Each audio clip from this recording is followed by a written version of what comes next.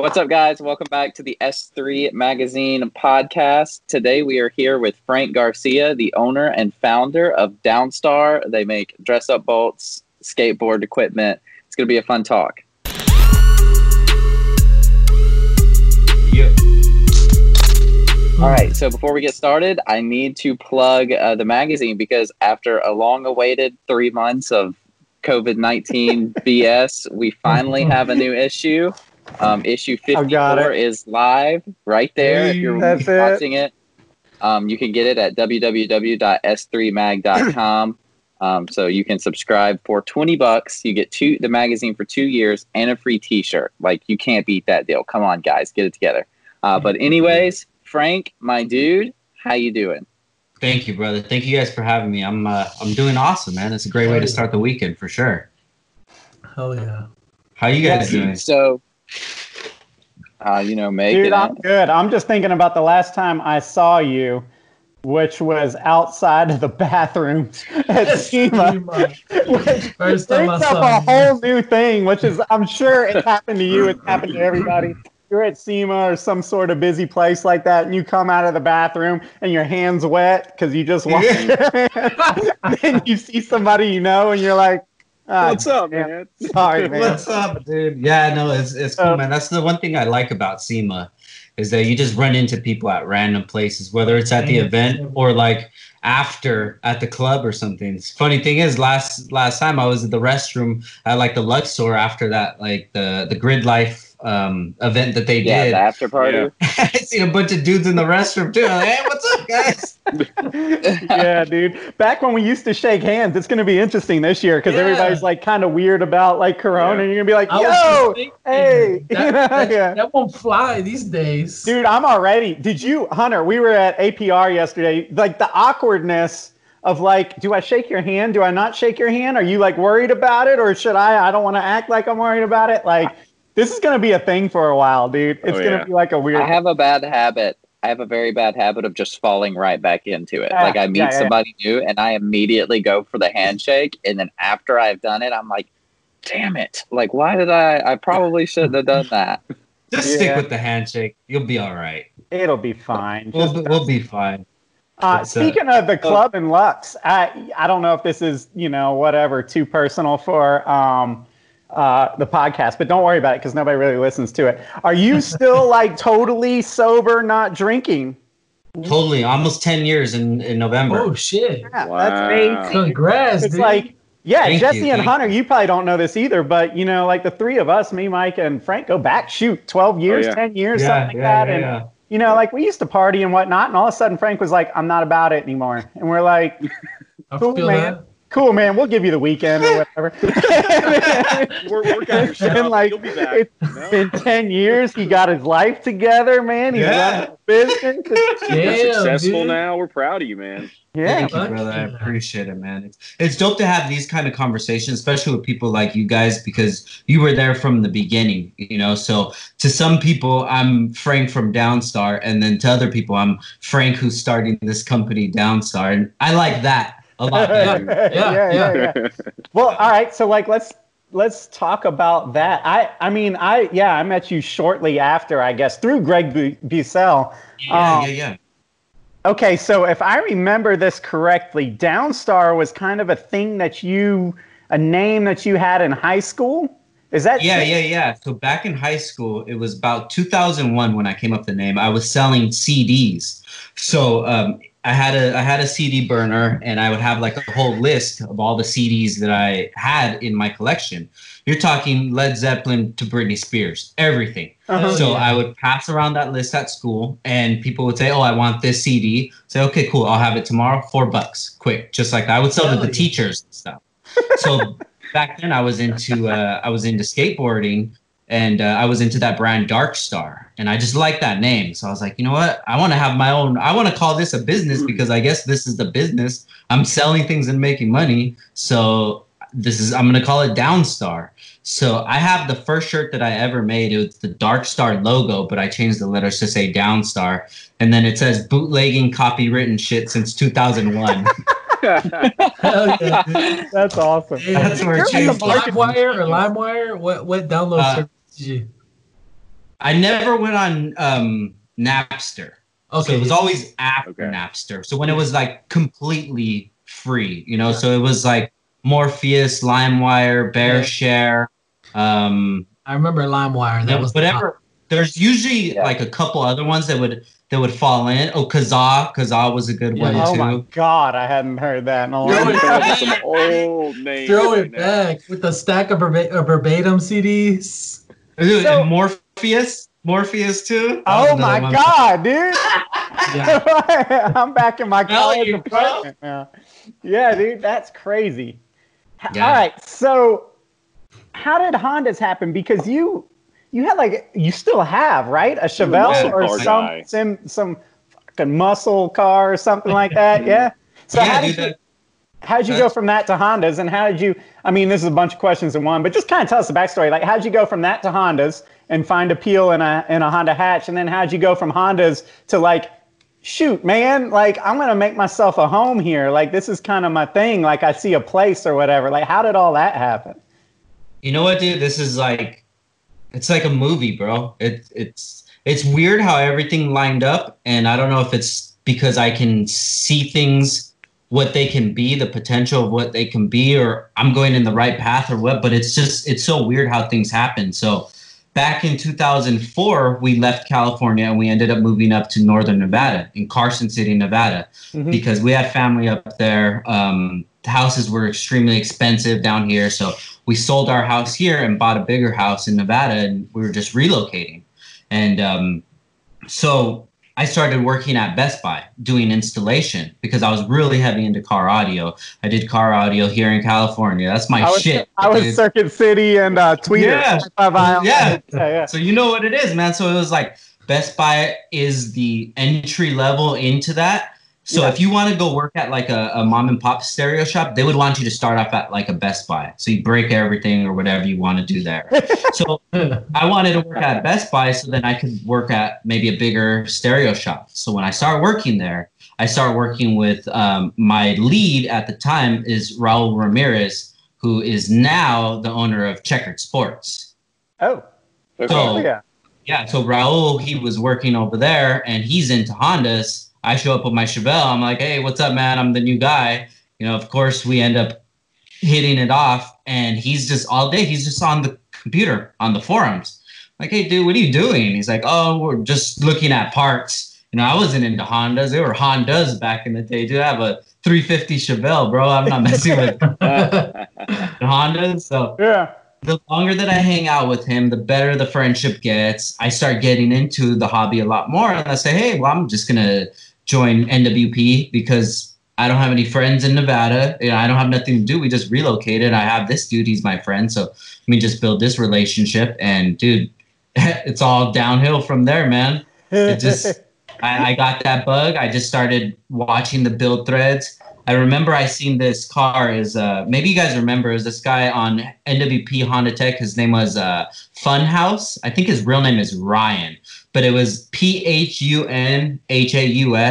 He had a right-hand drive EG silver one, and if I show you guys a picture, you'll know. But in the engine bay, it was completely tucked. It had been in like strut bar, and when I seen that engine bay, that it blew my mind because I've never seen any Honda look like that. Yeah. So after that, dude, it was like I need to get one of those, and then get the right hand drive, and I actually got the right hand drive in 2009. So from about 2005, getting into it, 2007. Jumping on the forums, trying to figure things out, get a hoopty Honda.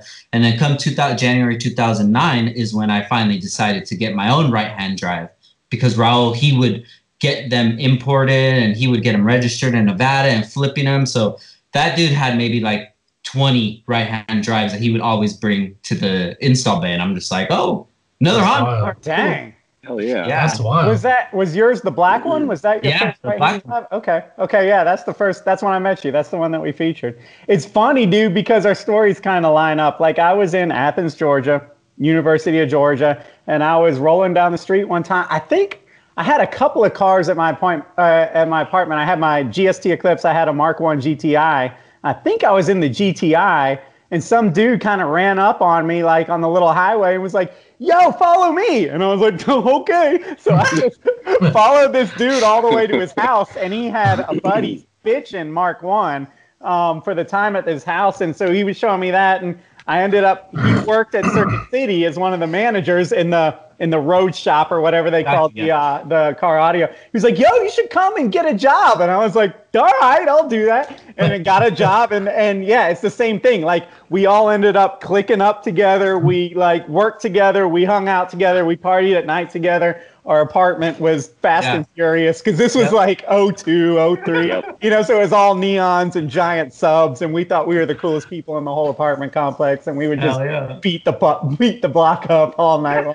But it was fun, dude. It was the same thing. It like started this camaraderie, which pretty much honestly led to like the little friendly competition where we started, you know, throwing everything on our credit cards to build our cars up, which probably is what got me in a hole and got me hooked enough to you know, be in this for life or whatever. But that's where it stuck. That's where it's like, dude, I don't know what we're going to do after college, but it ain't going to be something stupid. That's for sure. Right? You know? So that's when ours kind of stuck. But hell yeah, man. So we featured that you don't still have that car, do you? The black EG? Hell yeah. My dude. Hey, wait. The black EG is not the gray EG that you... That's the left-hand drive. The gray's a left-hand drive. I get them all confused. Okay. So you still got the black one, right? Yeah. What motors it got now? Right now, nothing. Oh, Wait, so your black one is like your hoopty? No. Okay. So I had got 86 hatchback, which was my first Honda ever.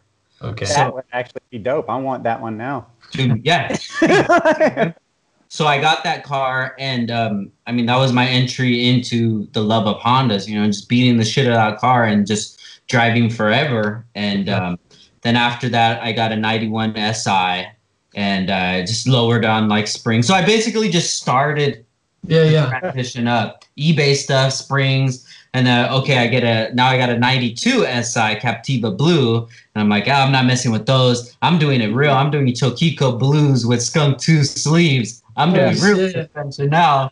Yeah. And then I got rid of that car, and then I got the right hand in 2009. So I like to say that my career started in Hondas in 2009 because everything before it was just like a side hustle. Yeah, of course. It wasn't nothing serious. Yeah. So how did Downstar, the new version, like the Bolts, start? Like, how did that, like, okay, so now you got a Honda, you're kind of like super into this import scene, you're starting to hit events and shit. Like, and I guess that's where we met because you started going out to the East Coast stuff a lot. But yeah, how did actual Downstar happen where you were like, man, I see something here? So January 2009, I ended up getting the right-hand drive. I got it from G-Speed. I don't know if you guys ever heard of it. It's a shop here in LA, which they would import so many cars, you know. So I ended up getting the right-hand drive. I knew how to work on cars already. Plus, I've been doing research for the last 2 years on the forums. You know, when people would do build threads or whatever DIYs, I would be like, oh, I want to do that one day. And, you know, since I was doing car audio, I was already familiar with how wiring works, how the electronics of a car works. So when you start working on a 92 Civic, it's way easier than like a 2005 Tahoe or something like that. Right. You know? So I get the car. I bought the car with no engine, brought it home. And then I'm just looking in the engine bay like, okay, I don't need this. I don't need this. Take a picture, text it to Raul. Hey, do I need this bracket? No, cut it off. Just cutting, welding, cutting, doing everything. And I even...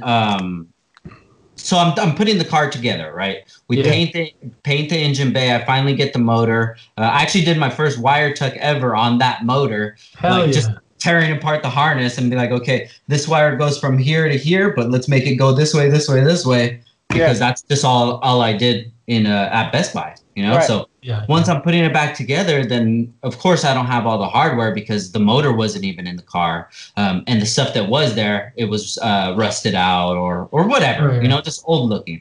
And with me I've always been very detail oriented. So if I'm going to put my time into something, I'm just not going to grab like a bolt from a random jar and put it on there. So I see people with dress up hardware on the forums, which was, I don't know if you guys remember, we call it the V1 hardware. It's like a stamped washer. It's kind of like a bubble with a Allen bolt, right? Okay. Right. I've got a local buddy who has an Integra that he's had since it was brand new with V1 hardware on it. No way. Yeah, the whole engine bay. Yeah, he's had it since he was in high school. Yeah. Yeah. See, and that I wanted that, but nobody would tell me where to get it from. Nobody sold hardware like they do now. And I think there was only one brand out before, which was the brand Gallery Fresh. I don't know if you guys remember Gallery Fresh, but they were selling hardware similar to ours. But you're talking maybe like, well, the prices that we're asking now for hardware back then when there wasn't a market.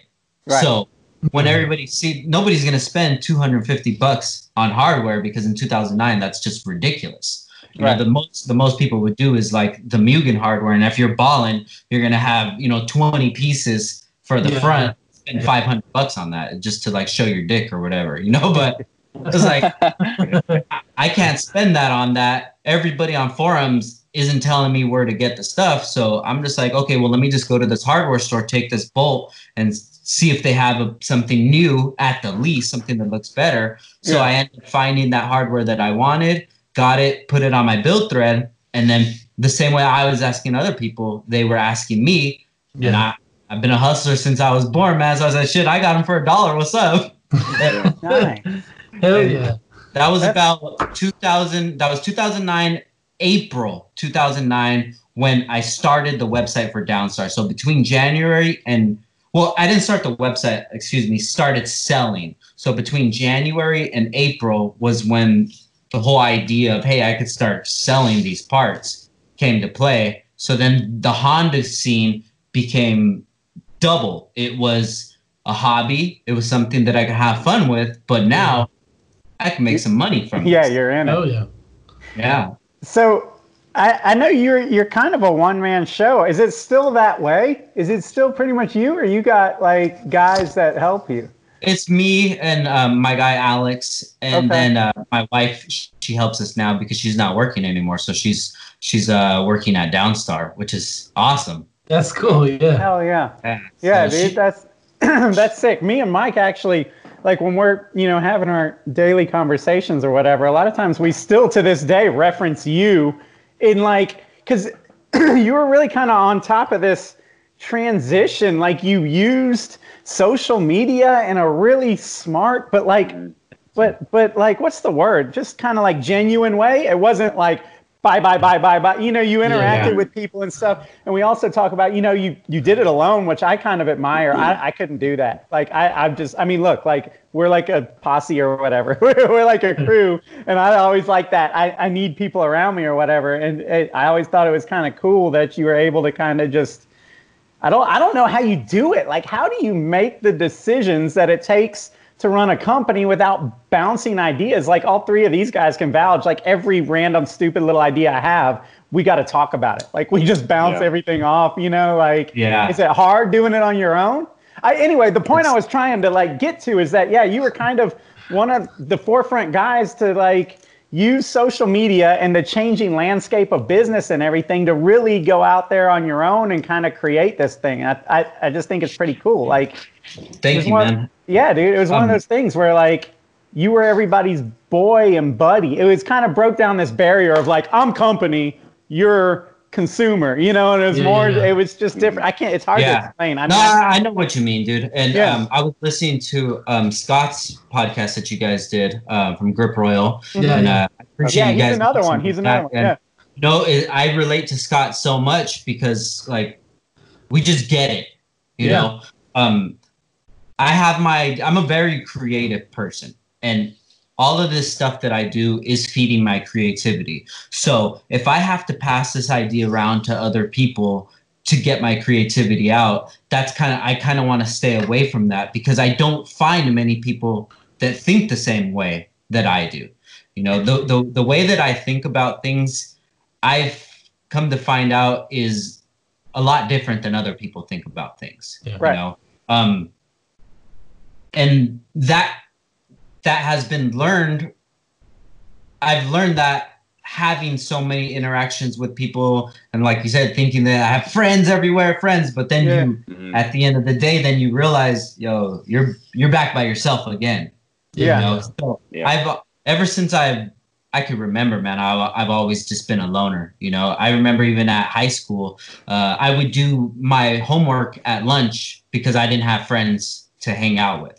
You know, I had my own ideas, my own things that I was into, my own morals. And it was just, maybe it was me just not getting out of my shell at that time, not making friends or anything, but I'm very comfortable being by myself.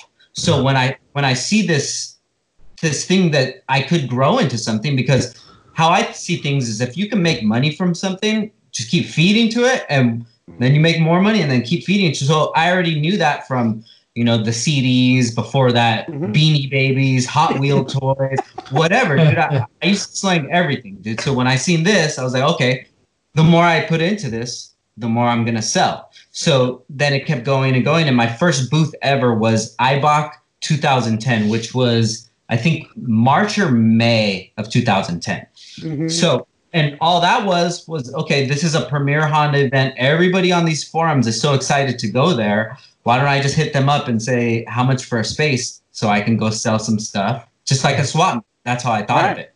Right. You know, went over there, did great, and then it just like sparked so much in me. When you go from, you know, maybe $50 a week that I'm selling, and then I go to this show and I make like $800, I'm like, whoa, dude, this is my whole check, and I just made this in one day. So the whole thing about like not having a team or anything, trust me, bro, I would love to have a team, but I'm a different type of person. I'm a very hard personality to work with, not to be friends with, but to work with. And we have to be on the same kind of thought pattern, morals, and we would have to handle situations in a certain way, you know? So what I've come to find out about myself is it's really hard to have those kind of people that think the same way that I do, that we can grow together. So, you know, I'm doing all of this by myself, quote unquote, by myself. It's just because I haven't found many people to align with. Yeah. That makes sense? Yeah, and that's challenging because not only are you trying to find somebody who's like on the same frequency, but you also want to find somebody who is on the same frequency, but that can bring something special or something different to what you offer. Because if you're just, you know, two of the same people, I mean, it becomes redundant at that point. So it's good to have that like challenge, but something that also clicks and it flows well. Yeah, so definitely. It's weird, man. I wonder what it is with like me, for example, because, you know, my wife always makes fun of me. She's like, you're friends with everybody. like, can you do business with somebody without immediately being like friends with them and just screwing up the whole business? Yeah. But I don't know, dude. I think maybe with us, because it's a magazine, like a lot of times people have read the magazine, they've made some sort of connection with like the words and the personality, right? So like, I don't know. I think people feel some sort of bond to it because it is media, right? Because you're talking to people. And so I don't know. With like Jesse and Hunter, it was one of those things. Like Jesse was like, I remember, you know, he was like reading the magazine and a fan and like new stuff and was like, dude, like I'm with it. So like he already knew that his personality and mine would just click. Like it was just, I don't know. It's just different. Yeah. And that's what happened with my guy, Alex. You know, he would just come in and buy some parts. He had like a big Downstar sticker on his car. He was a local. And his like parents would come in around Christmas to buy him stuff. So I'm like, oh, this is a good dude. So when I needed to add a person, I just like, hey man, do you need like a part-time job or something? And he came on as part-time, and just his work ethic was amazing. And we ended up bringing him on full-time. And he's actually leaving in October because he's going to be going to San Diego for college, which is awesome, you know? So it was great to find somebody like that. But you're right, man. I can't just put an ad online and say, hey, we need somebody to pack bolts, because I want somebody to understand what we're doing, to be passionate about it. Yeah. And then deal with the problems of, is this person going to screw me? Are they just using it as a stepping stool? You know, and that's happened already. And it's just like when all of these things happen, it really builds your guard up. Yeah. And with everything in total. And that's why I say I like talking to you guys because I've known you for so long, you know, but if I have a combo with somebody else, I don't know what their intentions are. And I've seen more bad intentions than good intentions in this last 10 plus years of being in this community. So it's just like, I don't want to be jaded, but definitely guards are up. And if I'm letting anybody into our circle, they have to be somebody that I know their character. It's not about sales or can you pack this? Can you that? We'll work on that. I want to know, like in the core as a person, that we align. And if we do, then let's build something, man. Yeah. Oh yeah. I mean, us guys, like we're in it. Like it's what we live and breathe. So the people who are coming in, you know, for the weekend or for the first few months when it's hot right now, you know, those people get changed in and out all the time. So to try to link up on a level that we're at to somebody who's not quite there yet, I definitely see that conflict of like trust of like, hey man, I busted my ass to get here and I spent years and years. So I mean, I'm supporting you in any way I can if you want to do that hard work too. But this ain't a charity, you know? Yeah, hell yeah. Yeah, Frank, I got to tell you, man. Hearing you explain it like that and the way that you have your guard up and everything, I respect the hell out of it because I'm a business-minded guy, and all I hear is you basically saying that you're an awesome businessman. And for as long as I've known you, you've always been a hustler and a really, really awesome businessman, sound mind, you know, good morals, and doing it all the right way, which is hilarious because me and Wooly are the polar opposite. We're really good at making a magazine, not good and business shenanigans, and making deals. We suck at business, man. Well, that's not true. Mike is actually very good at it. I bring him down. It brings me way down, though. Persistent. Mike's very persistent. I love that. Yeah. But that's what makes me and Mike work is, you know, I'm the pain in the ass dreamer or the whatever, so-called creative, and he's like the business guy. But that's what you need for a magazine to survive, you know, because you gotta have those kind of like butting of heads. You know what I mean? You don't want a magazine that's totally sold out garbage because we just say, whatever, you know, just feed us stuff and pay us money and we'll put it in there. And at the same time, you do have to make a magazine run. Yeah. I mean, and that goes back to what I said earlier. I mean, I feel like the two of you guys, you're all on the same frequency, but y'all offer something different to the table to where it makes that, you know, it makes that spark that much better.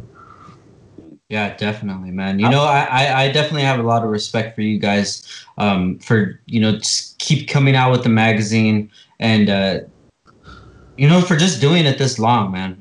There's very few people that I have like this respect for. And that's why I say you, Scott, you know, so some of the people that I see grinding because I know what that grind is. Yeah. I know what it's like to wake up at 5 a.m. to have to go to this show. And you're just like, why the fuck did we have to come at 5? Nobody's here for 3 hours.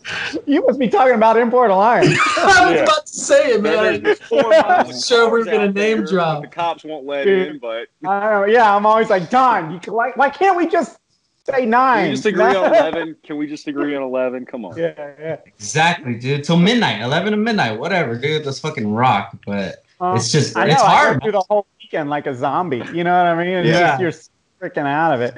Oh, yeah, and then you're ruined on Monday. Frank, I just remembered something, man. The first time me and you ever did business together, please explain to our audience the first artwork, the first ad you ever sent to me. I wish I had it, right? I don't have any. I have it somewhere. Explain it, because I think I know what you're talking about. So it's the, I actually have a picture in the hallway. It's a picture, it looks like a drug scene. Yes. Bagging bolts. Yeah. It was super sketchy.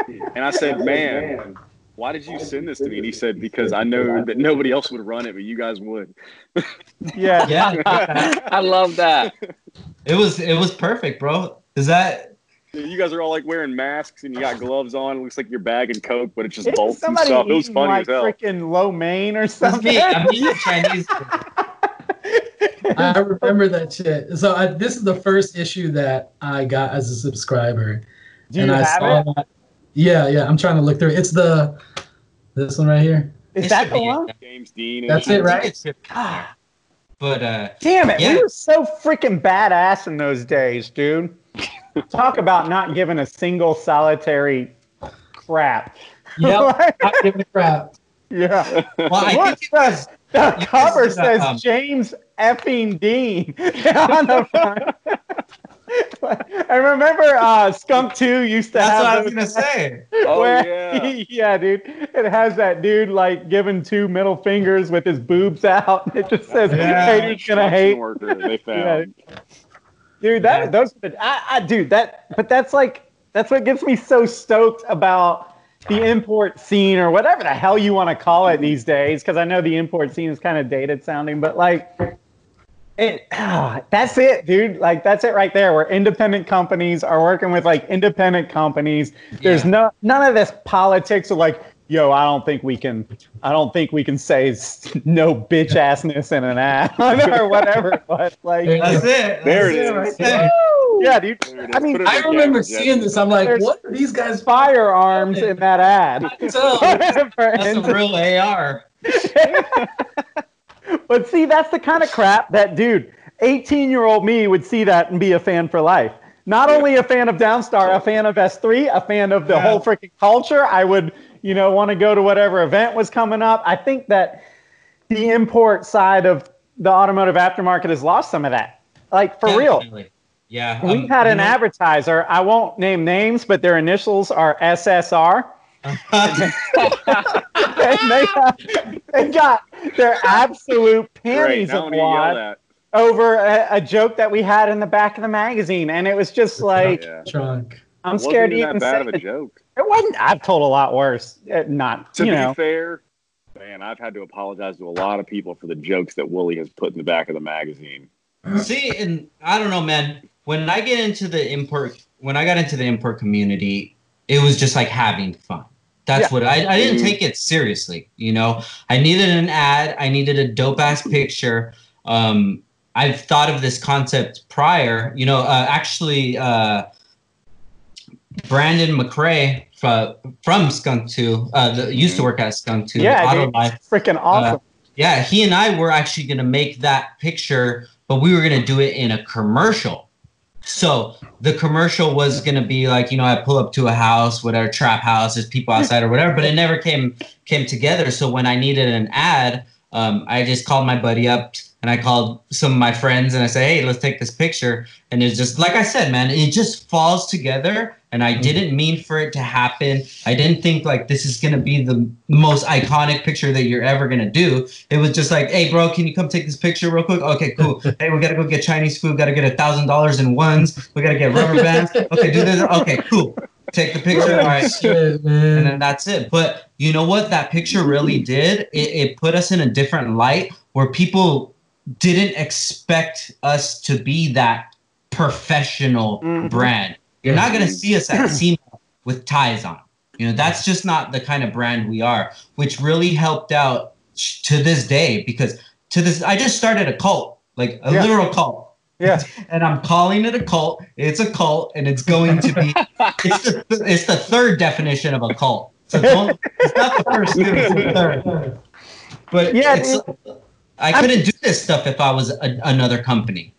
Well, dude, and me and Mike wrestle with that all the time, dude. Like, not so much anymore. I feel like it's kind of mellowed out, but like 4 or 5 years ago, obviously the big thing if you're trying to sell ads in a print magazine is, well, print doesn't work anymore. We're not seeing results because they can see the results online. You can't see the results in print. You have to trust in the results, and that was always our frustration. And you came up a lot in that as best as we could, but like, it was like, yo, you're not seeing the results because you're not freaking saying anything. You're putting some conservative adult Evo in an ad with some, ambiguous text below it that doesn't say anything. Nobody gives a shit, man. Like, you are a company. What are you about? Like, what people need bolts, but they want to buy bolts from somebody that they believe in. You know what I mean? Like, just like I want to buy a car from a car company that has passion, not, whatever. So, yeah, it's just, that means a lot to people when you're in the enthusiast realm. You know, people want to align themselves with like-minded companies and support those companies and whatnot. You can't do that when you're not saying anything. When you buy an ad in a magazine or anywhere, that is your chance to say who you are. That's your freaking microphone and your little podium. And at least you and Skunk back in the day, you know, and there were a handful of other dudes that are like really saying it. And it created an import culture that was a lot like the skate culture. You know, it was very like punk rocky. It was very anti, you know, whatever, anti any sort of structure or what. And that's the problem with the aftermarket now, is it's in this thing where it's like it tries to be edgy, but then it's corporate. You know, it's like they go just there to the edge, but then they won't cross it. You know, and it's just kind of like, come on, man, give us a reason. Like, where is the reason to get rid of all practicality and buy a car that doesn't make sense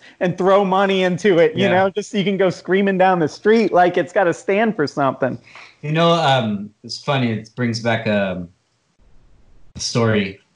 I was at IBOC one day. It was either like Joey's Meat or something, but it was at the IBOC facility. And I'm having a conversation with Dave Sue from Skunk 2.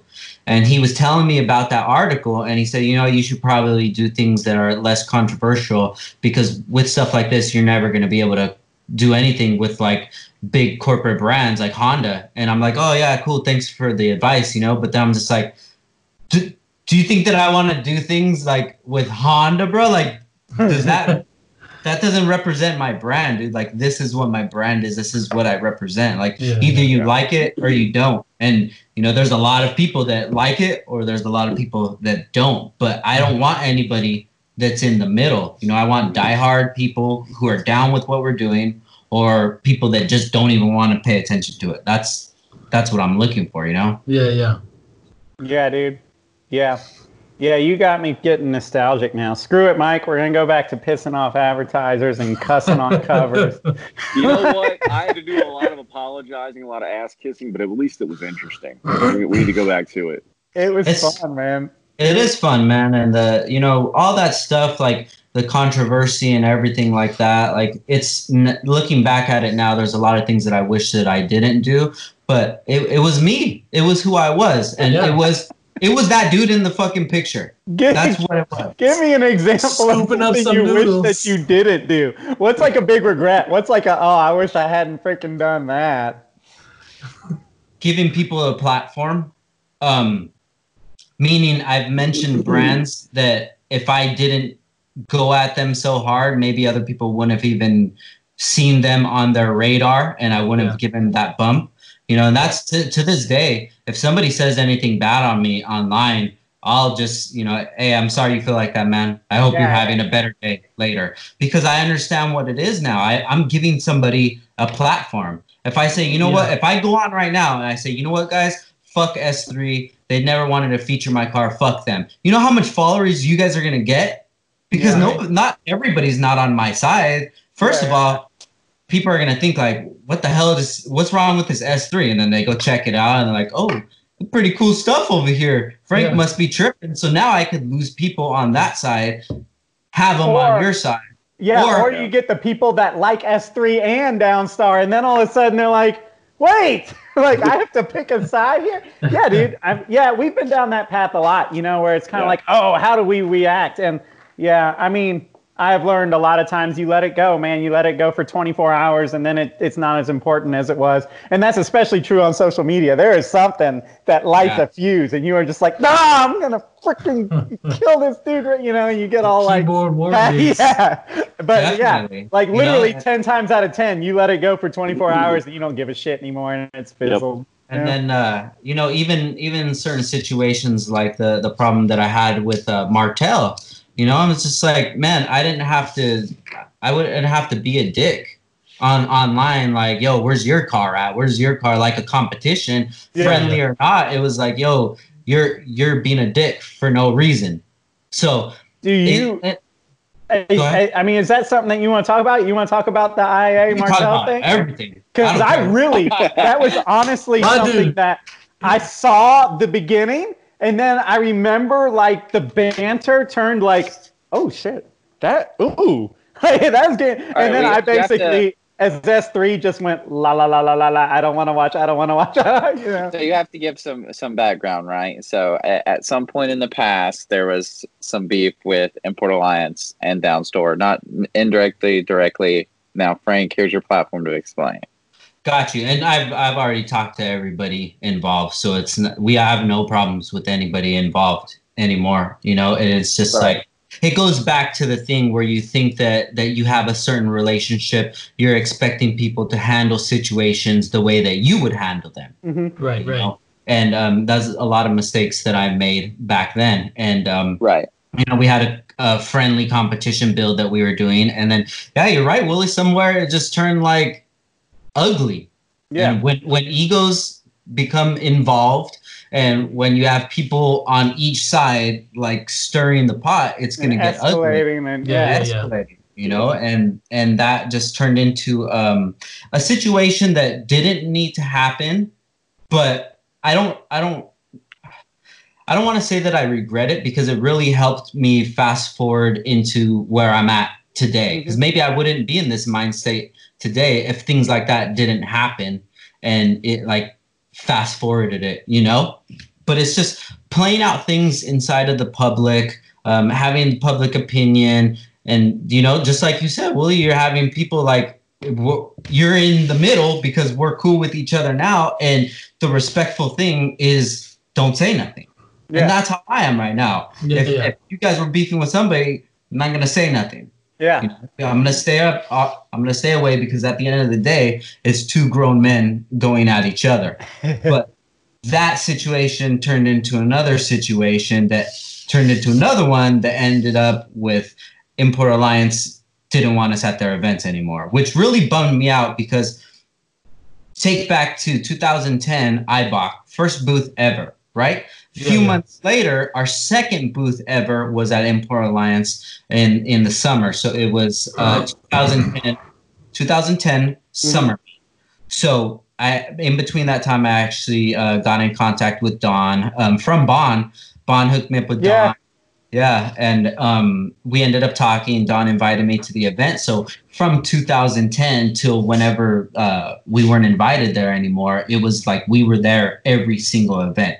Wherever it was, we were there. And that was me just showing my loyalty, because Don took care of me. You know, he made me feel comfortable about going out there. And if I would have never went out there, I wouldn't have met so many people, dude. I would have been just another California brand that stays in California. Yeah. Well, I was going to say that, like, I really feel like the East Coast was a huge kind of like momentum force for you and down. Hell yeah. Man, like, you got a lot of support out of those earlier years at IA, you know, like the 2010, 11, 12, 13, you know, when it was really exploding. Yeah.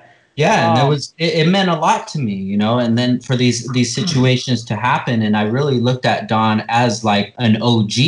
And what I think an OG needs to do is when two of your friends, acquaintances, whatever, are having a quarrel, you have to jump in there and say, hey, man, let's talk about this. Get your side, put it together and fix it. It wouldn't have taken a lot to do that. But like it was from one thing that I did.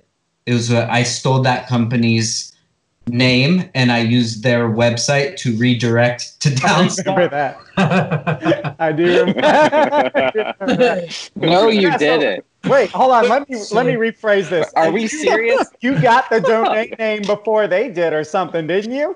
Well, it was not their company domain name. It was their product line. Okay.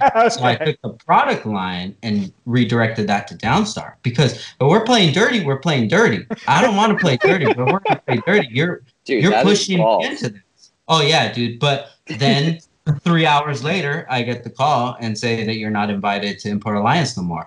And I'm like, wow, bro, without even like trying to mend anything, or like you've actually seen me grow up. You've seen that there was 0 products out at your events that were comparable to mine, and now you're just like taking this person's side when they're doing something that's unscrupulous to me anyways. So this is me looking at the whole situation, me with my emotions, not looking at it from anybody's point of view. And just to get the boot, bro, it bummed me out. It bummed Yeah. me out a lot, dude. I had, like Wooly said, man, I probably did maybe like 10 to 15 events with them, met so many people. It was an experience every time I went. And for that to be handled like that, it really bothered me a lot. And that was kind of the first sign to show like, hey, maybe all these people aren't really your friends. Maybe they're your friends because now you have something to offer. Yeah, And- Yeah. Well, Right. and if you guys are listening and live like whatever outside of the Southeast on the West Coast or whatever, like IA is really a great event for somebody from the West Coast like Frank to come to because it's huge. You know what I mean? Like the people that would go there, it had enough pull to where it was that event that you could check off the whole East Coast. You know what I mean? Like by going to that, or at least the Southeast, I would say. That's our problem a lot getting out to the West Coast is that like Southern California is so sub cultured now. For a magazine from S3, what do we go to? You know what I mean? It's like, oh, you've got the Eibach Honda meet, or you've got the Luft whatever Porsche meet, or you've got the, nostalgic Toyota meet, and it's like, damn it, can you guys just get together for one weekend so we can afford the airfare to get out there, But I'm sure, dude. I'm sure that was a blow, not only like business wise, but like all your bros on the East Coast. Like I don't see you like I used to see you. Yeah, just that's it. Yeah, and it just I really had a lot of friends that didn't hit me up much after that. Oh, really? When you feel like you're in the right, you're handling the situation in the right way, and then everything just falls apart, it makes you think like, wow, am I the one who's wrong? Am I in the wrong? So I'm trying to look at things from all different perspectives, and I was in the wrong because I expected people to have the same morals that I did.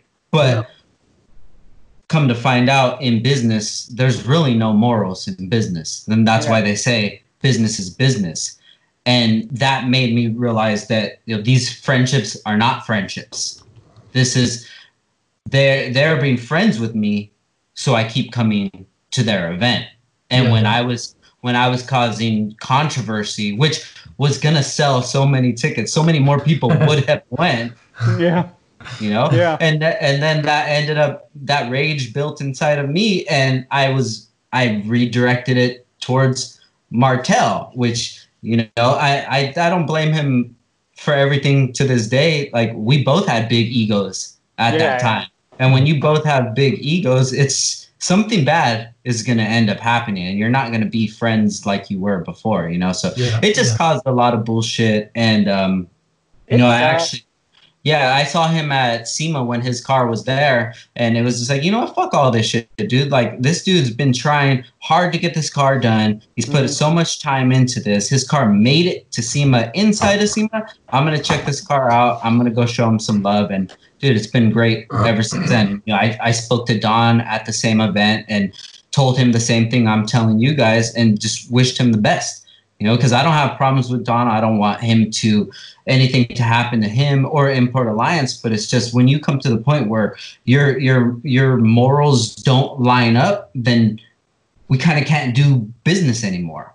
Yeah. It is what it is. Yeah. Yeah, it sucks. It sucks for us. I mean, it sucks for us because I don't care about like the details of it. It's like when a band breaks up that you like, it's like when Blink-182 breaks up. I don't care why. I just don't like that it happened, and I want it to be back together. It was one of those things. Exactly, man. And it didn't have to go that far, but I wasn't stopping myself, and they weren't stopping themselves, and there wasn't anybody who was looking at the situation trying to mend things on both sides. Yeah, there was never a mediator. Yeah, which I mean, it's nobody's position. They don't have to do it. It's just unfortunate how everything ended up happening.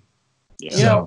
Something I've learned along the line of S3, and it's really kind of helped me out, is like people ain't perfect. Like it's just not nobody, including yourself. Like nobody is going to handle every situation the way that you want them to. And that's what causes a lot of problems is like, oh, I want them to act like this and they're not acting like once you could let go of that and realize, you know what, like we're all freaking have our problems, and we're not going to handle everything perfectly. And once you stop expecting that kind of like perfect response out of people, dude, it helps me out so much.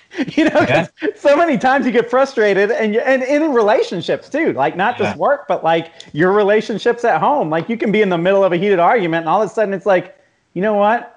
This person's not perfect. Why do I expect them to act perfectly all the time? Why do I expect them to react exactly the way I expect them to in that moment? It ain't gonna go like that sometimes. Sometimes you just gotta realize and whatever, you know. Like, it's definitely helped me realize that accountability is a huge thing for me, and it's a huge positive. You know, I'll take accountability for stuff that's not even my fault because I want to be in control of my life 100%. So when something happens, and I never say, hey, that's not my fault, because obviously something that I did had me involved in that situation where I could allow it to go bad. Yeah. Where it could be somebody else's fault or what have you. You know, if I put myself in a situation, then I'm in there. You know, just say with business, we send out a parts to a customer and they don't get them. That's not my fault. You know, but it's not their fault. But who's the one that's gonna lose out in the end? Is it gonna be me? Or is it going to be this customer that maybe spent like the last $300 that they had extra? I'm like, dude, you know, I'll take the loss. I'll send you the stuff. I'm sorry it went like that. You know, I try to take accountability as much as I can, man, because when I leave it up to other people, it seems like I get disappointed so much, you know, and I just don't think that that's a great quality when somebody just says, oh, it wasn't me. It's not my fault. It wasn't me. It's just spilling something on the floor. Oh, it wasn't me. It doesn't fucking matter. There's something on the floor that doesn't belong there. So clean it up. And whether you like it or not, I mean, even if it is somebody else's, like, that's your brand, that's your name. And it'll take you 10 years to build it up, but it's one little slip up, even if it's from somebody else, to knock it all down.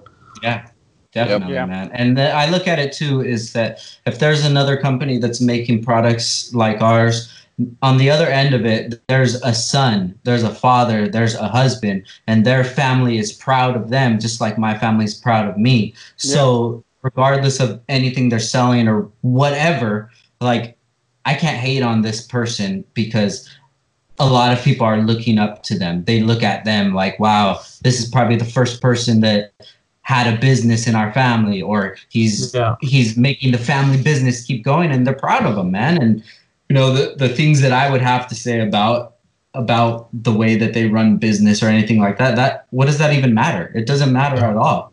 Yeah. And it's not going to get me more customers talking shit about somebody else's products. And it's not going to mean that since they're here that I'm not going to make money. So once I realize that, it's like, bro, keep doing what you're doing. I wish you the best. That's an enlightening level of empathy that some people like don't even get by the time they leave this earth. Yeah, well, that's the thing, exactly. And we're dealing it right now in our whole freaking country. Like, you're not going to change people's opinion by fighting. Like, that's just not, you know what I mean? Like, you have to be the example. You have to kind of be that light. And sometimes you have to take it on the damn chin.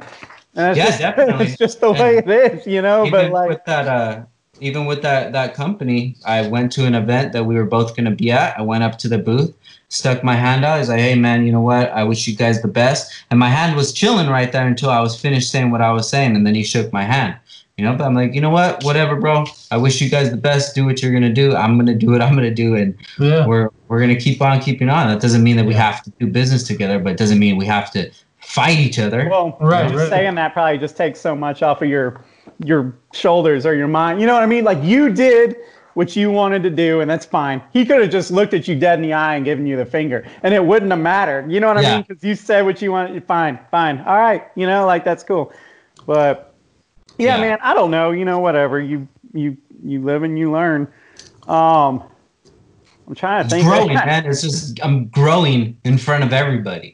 That's basically how I feel. You know, there's been so many people just like you guys that have seen me from the start to where I am right now, and I'm every year I'm growing and evolving. If you're holding me to the standards that I was 2 years ago, I don't even fuck with that guy who I was 2 years ago. So I agree with you, man.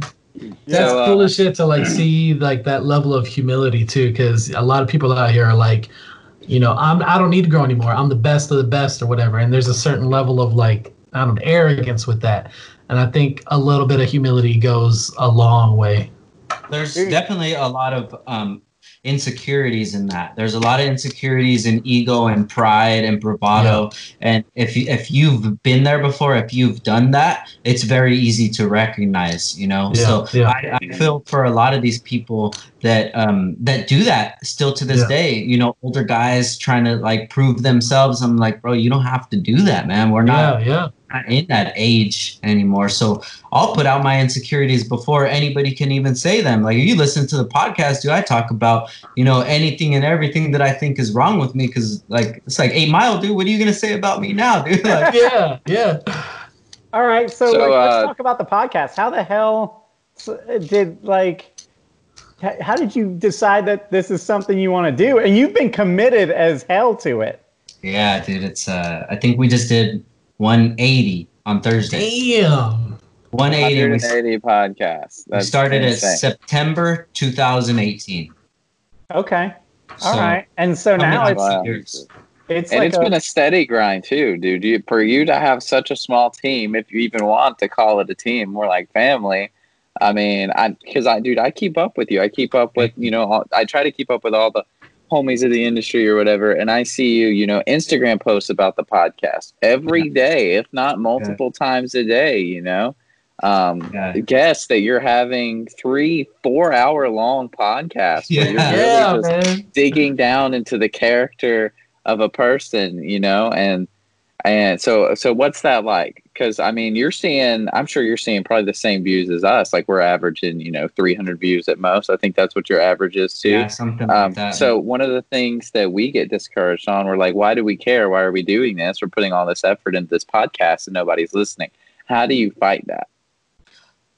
I can't tell you. I'm fine. I need an episode for Monday and I don't have one. And it's just because I don't have the motivation real quick, dude. It just comes and goes, With the idea of the podcast is, I've always been a fan of podcasts, and me too. Yeah. Ever since Do It for a Living, you guys remember that podcast with Reed Lundy from KS Tune, Kaizen Speed? I don't listen to podcasts. I never saw that one. Got you. Well, not even his own. You should. I really don't even listen. Once this is done, I will not listen to it. I have a very hard time watching, especially listening to myself, because I sound like to bring up Blink again, I sound like a hideous version of Tom DeLonge, whatever his last name is, from Blink-182. Like, I feel like right now I'm like, dude, I look cool as shit. I got dreads. I got this new hat on. I got a voice like The Rock. And then I hear myself, I'm like, guys, it's really important to be humble. And it's just like, dude, I can't watch this crap.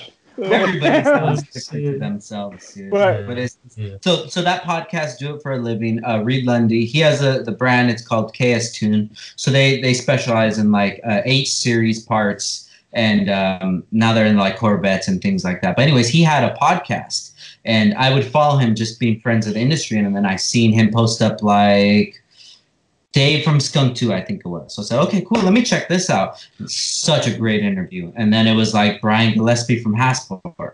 And then it was John Villos from K-Tune. I'm like, wow, these are like companies that I love. Yeah. I know these dudes, but I don't know these stories about them. So I heard their actual stories and I just got infatuated with it. And I just always thought like, man, I want to have my own podcast. So, one day, Christian Loza from Can I Beat, he has a podcast called How It's Done. And he came to the shop and wanted to do an episode. And that dude had everything in his backpack. I was like, well, that's all you need? So he set it up. I seen how it went. I seen everything. I seen the pie get built or bait. I seen the pie get bait. And then I seen him put it out. I listened to him like, wow, dude. And it's on iTunes. Picture popped up. I'm like, dude, what? How do you do it? And him being a great guy, he's like, yo, anything you need, let me know. He sent me the entire list of all the equipment he had. I talked to my wife and she's like, just buy it. Like, who cares? Because it was expensive. It was like $1,500 for everything that I needed. Mm-hmm. So I bought it. I did maybe like 10 episodes with friends before we even released it. And then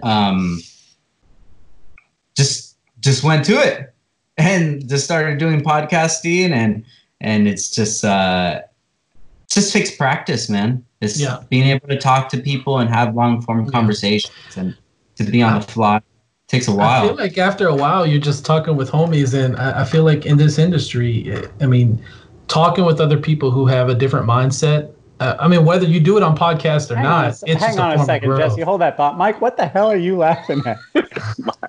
my oldest son just came down here and he's being goofy. Sorry. Okay, I figured it was something like that. Anyway, go ahead. No, I mean, when you're talking to people who have different mindsets, that's a form of growth, whether you have it on a podcast or not. So once you get into the realm of, I mean, we do it every day, but just getting comfortable with doing it on a podcast, I feel like it becomes second nature. So if you just look at it as like this is just a form of growth, just talking to another person who's got a different mindset. I mean, I think that's the way to kind of look at it. Well, yeah. The way that I think about it is there's a quote that I love. It's a smart person learns from their mistakes, but a wise person learns from the mistakes of others. So everybody that I talk to, I'm asking them these certain questions because I'm trying to understand how they think, why they think what they think, and just get as deep into them as possible. And I leave that podcast with more knowledge. Now I have 180 podcasts of more knowledge that I would have never had. Plus, I'm making connections with people that I would never really have business even talking to. You know, not only car guys that aren't really interested in dress-up hardware, but like non-car guys. You know, just random people, and it's amazing, man. And now it's getting to the place where I can give somebody a platform to talk about their company, talk about their product, their brand, or whatever they have to offer, and I can be that person that nobody really ever was for me. You know, because like besides like S3, I really didn't have much placement in any other magazines, and if I did, it was just like, you know, a small picture here or there. I really didn't have many people that like wanted to know more about the company, wanted to know more about the business, was intrigued by what we're doing. And maybe they were, maybe they weren't, but it was like, I never really had many platforms to even help me get ahead. So, which nobody owes me that. And maybe that's the way that our industry was, is that we just don't have that many people to uplift other people. So I wanted to do that, and I'd like to say that we've helped people talk about their stories or what have you, and maybe some other people have gravitated towards them now, you know? Yeah. Frank, you bring up a really good point, and one thing that I really love about podcasts is it gives you a glimpse into how many more amazing people there are out there, you know, for different reasons. Because, you know, if you just watch social media and you watch the news and TV and stuff, it makes it seem like there's a very select few, you know, really, really talented people. And that's just not true. Everybody's kind of amazing in their own way. And a lot of people have done some really, really awesome stuff that you would never know about unless you tune in. Like, for example, I mean, I don't listen to many podcasts, but, you know, Joe Rogan is one of them, one of the big popular ones. But he's got so many people on there. I don't even know 9 out of the 10 people he has on there in a given, you know, month or whatever. But they all have amazing stories and awesome accomplishments and stuff like that. And that is really cool to see. I love the fact that podcasts bring that out.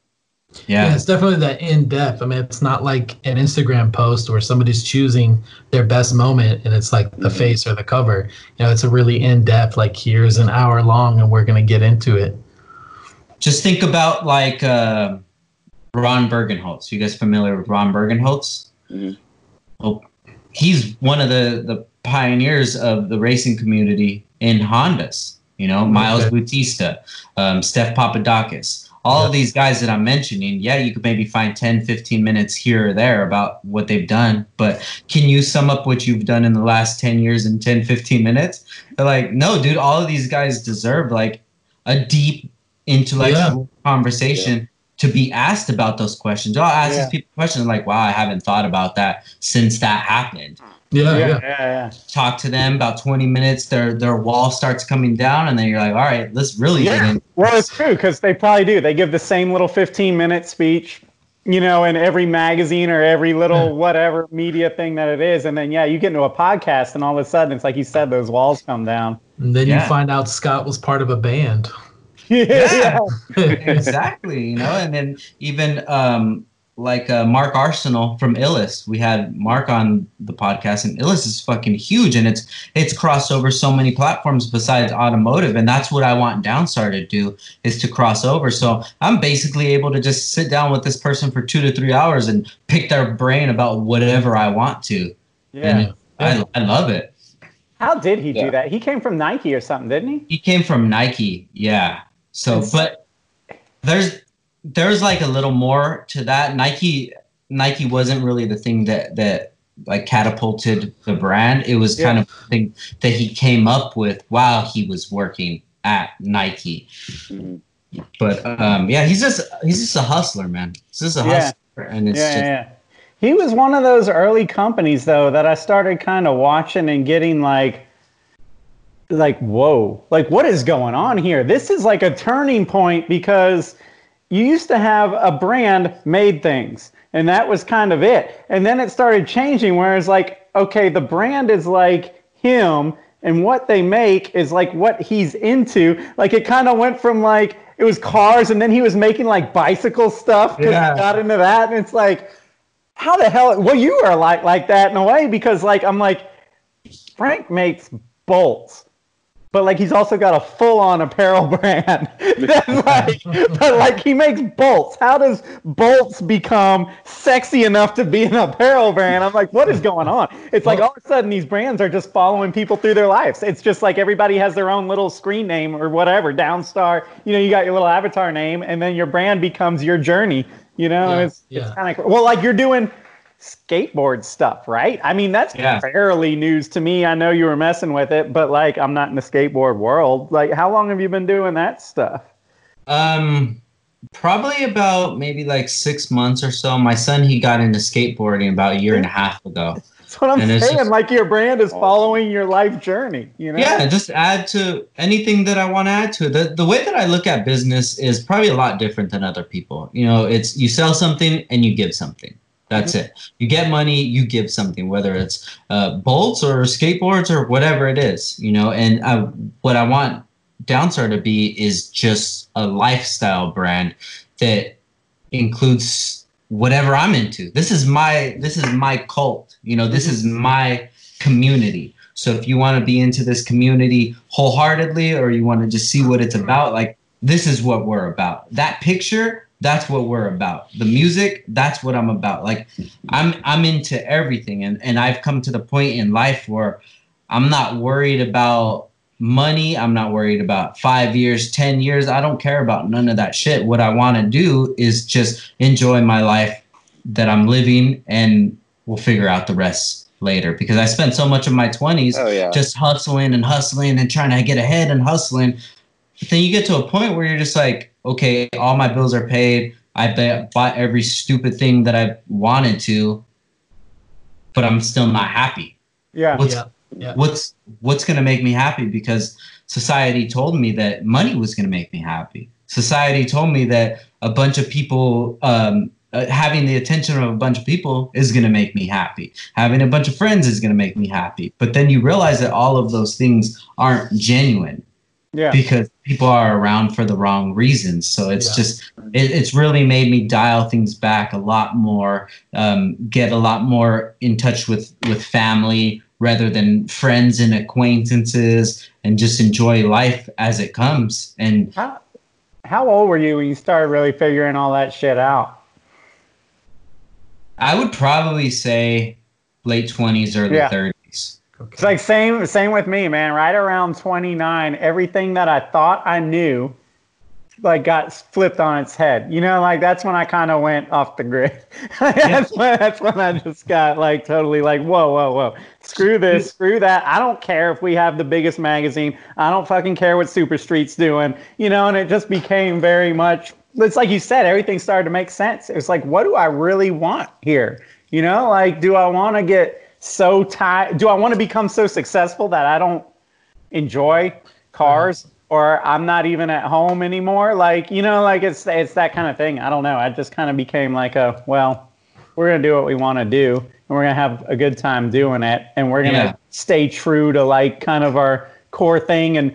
And another thing, this sounds so stupid, but like one of the things that really started to bother me was that I had dedicated my whole life to car culture, and cars are materialistic, and the car scene is materialistic, and it's very much based on your cool points is how much money you spent checking off boxes on your car. And it's like, it became really disenchanting. And it was like, dude, look at the surf culture.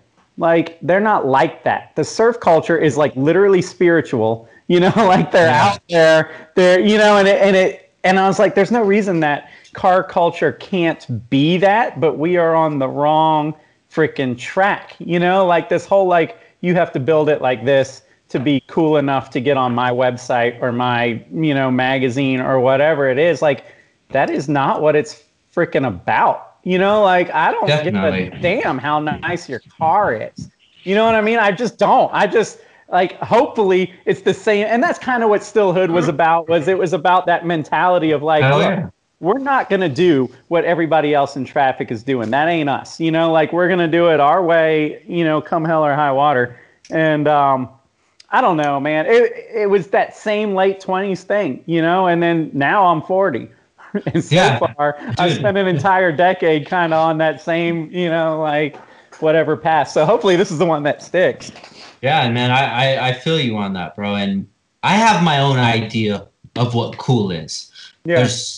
There's an attitude, there's a personality. It's how you treat people. That's what I deem is cool. Not what I see is like, you know, money and this and bitches and all that is like, right. I don't think that that's cool. I think what I think is cool. So when you mention about you got to have this car to get into this show, this magazine or this, like, I know everybody in the industry and I know the people behind them. And I know that those people are not cool. Those people are not fun. It's empty. Cool. Like, you talk to them, there's an emptiness of like, yeah. And then I got this. And I'm like, BFD, man. I don't, you know, like. Yeah.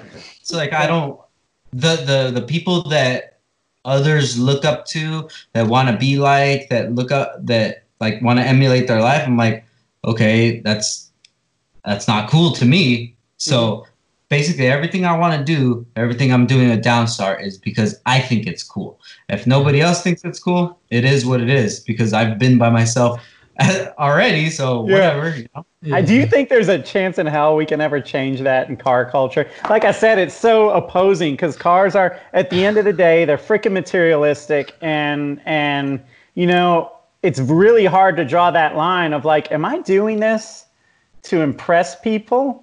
Is that really what, I mean, I do that all the time with all my cars. I'm like, man, I got to make sure that I stay true, that I'm doing what is in like my heart. You know, like that's kind of the thing with people are like, why are you messing with that Fiesta? I'm like, because it is me in a car. It's like this little underdog thing. It's so much fun. And I know it ain't the best car. It's not as good as a Type R nearly, but I can argue that it's kind of more fun because it's just silly, and you know what I mean? And so I try and make sure I hang on to these cars that represent kind of like where my head's at, more than like, oh, well, you know, I need to get this car now because whatever. It's a hard thing to explain, but do you think we can get to a point to where we can change people's perspective on, I don't want people to get into car culture because they think that it's, you know, going to get them freaking attention or Instagram likes or whatever. Like, and I preach that all the time in the magazine.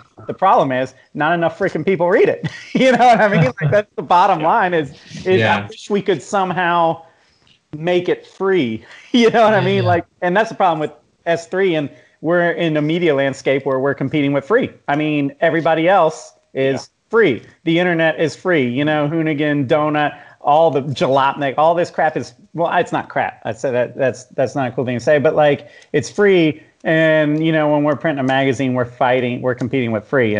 But I do feel like a lot of times that message needs to be heard more and more. And so like, how the hell can we how can we change the 20-year-old, the Hunter, the 22-year-old or whatever guy, and give him a jump, right? Like I was 29, you were 29. How do we get him to start seeing it? And I'm not saying he doesn't, because Hunter's beyond his years, but like the average 24-year-old that, you know, I mean, pardon my call out, but listens to like a Sticky Diljo, you know, that says, oh, you have to do it like this, and then you'll be cool enough to be like one of the Honda Elite. Well, fuck that, man. Get a Honda because it makes your blood pump when you get in VTEC. You know what I mean? And like, get a Honda because you're part of this brotherhood, you know, and all. Like, how do we start to change that mindset more like a surfer thing, where it's kind of just like, yo, yeah, you get it, you know?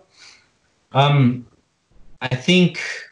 Well, the thing with Joey is somebody like that, they've created their own community, and it's attractive to a lot of people, you know? Yeah. And that's the thing, is people just need to create their communities and have people around them that want to be around. But, you know, maybe people, what it really is, to be honest, straight up and down, is insecurities. 100%. Yeah. Why do you want to have a nice car? Why do you want to have the newest clothes? So girls will like you. Girls will like you, or guys will like you. Whatever kind of attention you're trying to get. That's why I used to do. I'm telling you guys why I used to do things. I would buy a Gucci belt, sag my pants, so people know that I spent $300 on a fucking belt when I'm at the club. So maybe I could get a number or something. That's what it is, you know. And these guys, they want attention, they want followers, they want people to recognize them for their car, but they're not putting any effort into their build to make it stand out, you know. So it's just, all of this is just cries for insecurities. Everything is, and if you've been down that road, it's so easy to see. And Hunter, like, for people like your age, man, it's a very uncomfortable time, but you should really highlight those uncomfortable times, because more people are having uncomfortable times than having everything figured out. Right. So and that's kind of what I've seen that would help us out as well. You know, on the podcast, I'll talk about anything that is going on with me, and I'll have people be like, "Man, I didn't even think that you went through that." I'm like, "Dude, I'm a dude just like you. I'm a human, yeah." And you know, you put the human element back in things, man. And a lot of these people, they just want the trophies so they could post it up, so they could be the man. But you're not the man. You don't deserve to be the man. Deserve to be the man. Put people on, help people out, give people advice. Like, be the man, be the fucking OG. You know, that's what I want to be. I want to be the OG. Yeah. I want to be the one to talk to people and be like, yo, if you have any problems, you know, hit me up and let me see if I can help you get over this block. You know, be what nobody ever was for you. You know, everybody, I wish I had this, I wish I had that. Okay, well, now there's other people wishing that. You can be that for them. Yeah. If you want to be the man, be inclusive, man. Like, you know what I mean? This is a giant family. Don't be exclusive. Don't be, like I always say in the magazine, like, fuck being an influencer. Like, inspire. And that doesn't mean inspire because you spent, you know, $700 on some freaking, I don't know, rain shields for you. You know what I mean? Like, like inspire, like, from your heart, you know, inspire like the way that you live your life. Inspire by, you know, teaching the kids that are younger kind of what's really important. You know what I mean? Like you know, we've been through it. We've been through the 20s. Like, we've both fought that battle of, like, society being like, yo, you really just gonna do this your whole life? Like, when are you gonna get a real job? When are you gonna sell that dumbass cars plural, you listen to those people, and you know, if you just focus on your own thing, you look back and like, damn, those people are still doing the same shit, and they told me to do something else. It's like, dude, come on, bro. I'm not a cocky person, but I've become way more confident because I know what it takes to do the work, and I do the work and I make it happen. And, you know, it pays off, whether, you know, cars or whatever it is, but I'm not trying to show off to people. I'm trying to show them, like, look, you see me posting up every day. You see me doing fucking 2 podcasts. You know, I have a brand. You don't know how big the brand is, but you could perceive in your head how big it is. Like, do you have all of these things going on? No, well, you have more time. You have more things that you can do. Start filling up your plate. Start working on things that you want to do. Because I'm not anybody special, dude. I didn't even go to college. I didn't graduate. I didn't have rich parents or anything like that. Then I just hustled, dude. And if people just shut up, fucking hustled, you can have anything that you want in this world. Anything. Yeah. Anything. I mean, I tell this all the time to like friends who get out of college and they don't know where to get a job from, or they're not sure what to go to. They're just going through the paces. They went to college because everybody in their family went, or they were just like, this is what I'm supposed to do at a certain time. But like, listen, I don't care what it is.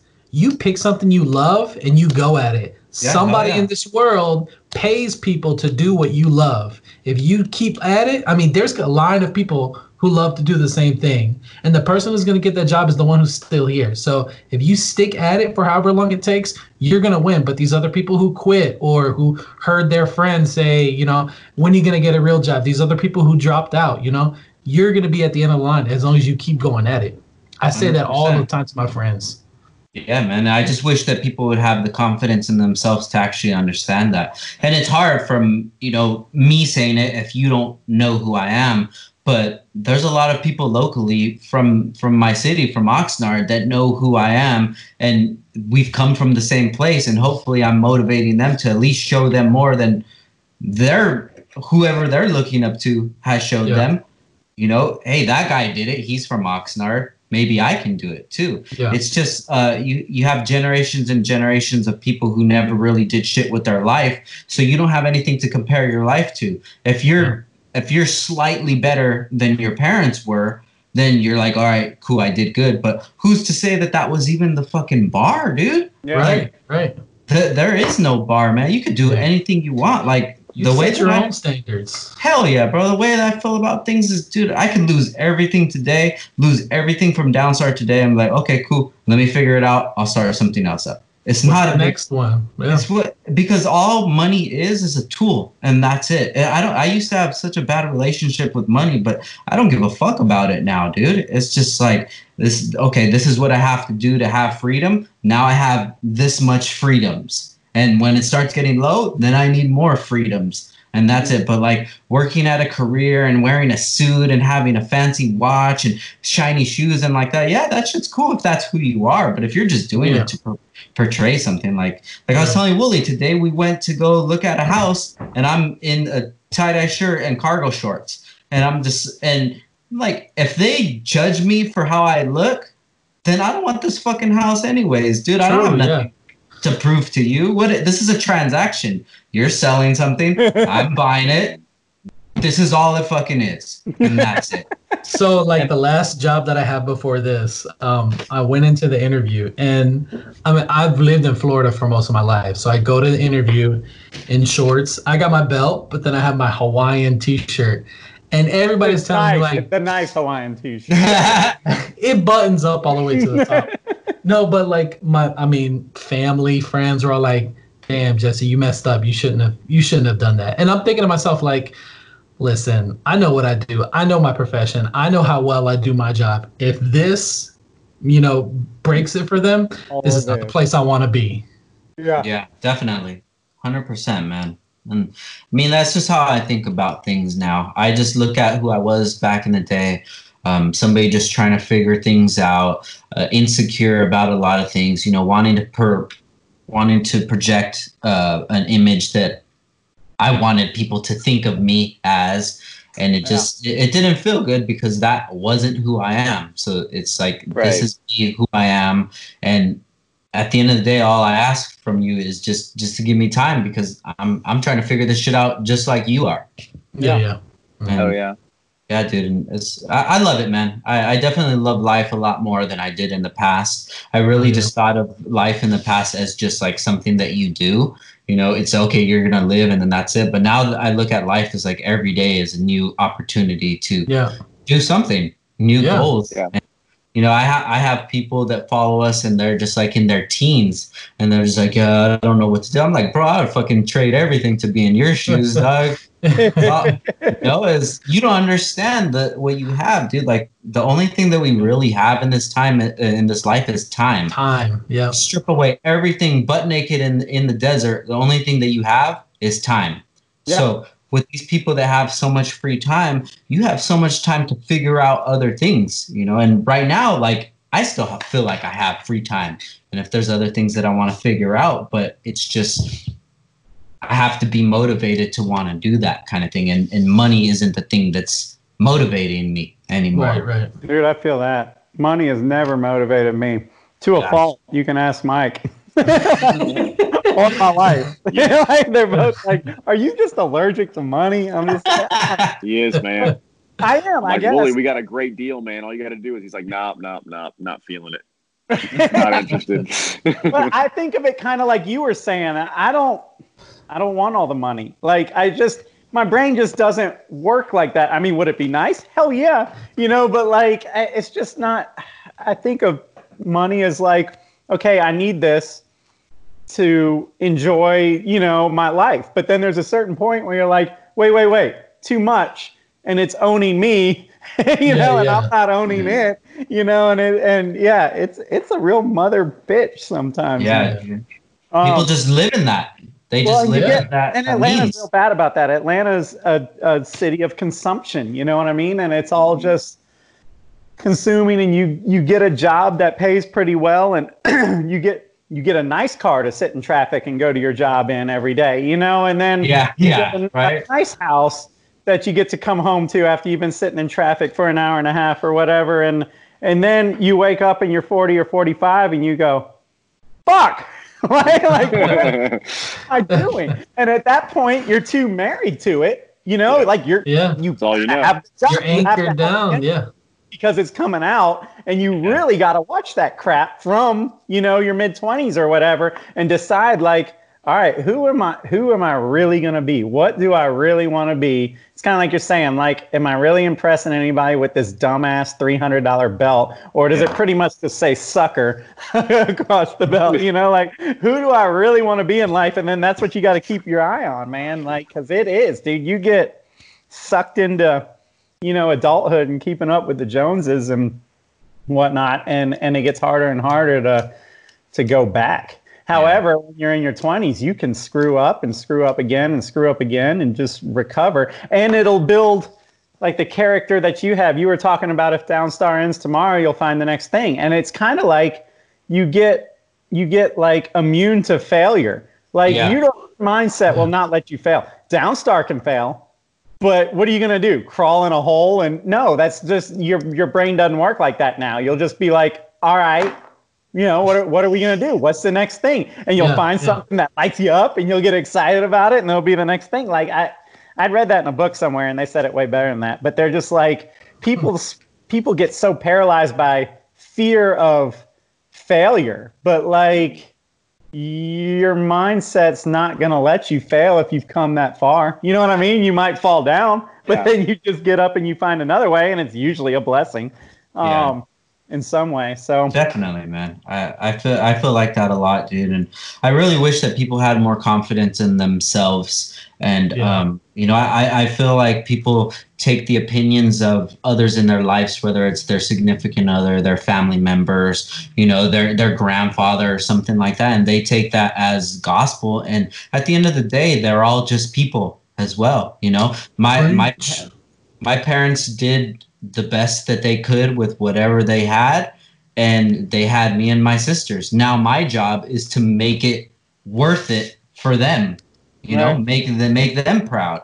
And now I'm showing my son, you have this life, you're living this life, you love how everything is, your kids better live a way better fucking life than you lived, or else you're failing.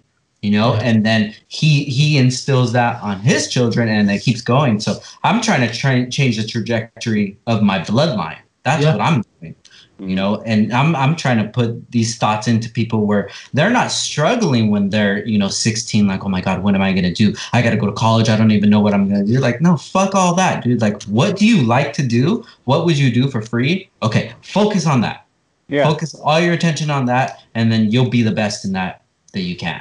The money will come. And Yeah. nobody's ever told 1000%. me that shit before, dude. They just told me go get a job and, you know, try to make good money.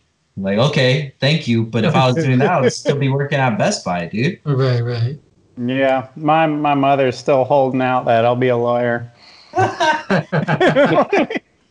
She's like, you don't like any of these shirts from J. Crew maybe for Christmas? I'm like, Mom. like, I love you for trying. Shit. I love your mom so much. Yeah, man. I don't know. I'm trying to think of what else we can. You're West Coast. Hold on. Let me shift gears for a second. Yeah. Let's talk about when I first discovered Downstar. So like we addressed earlier, I'm 22.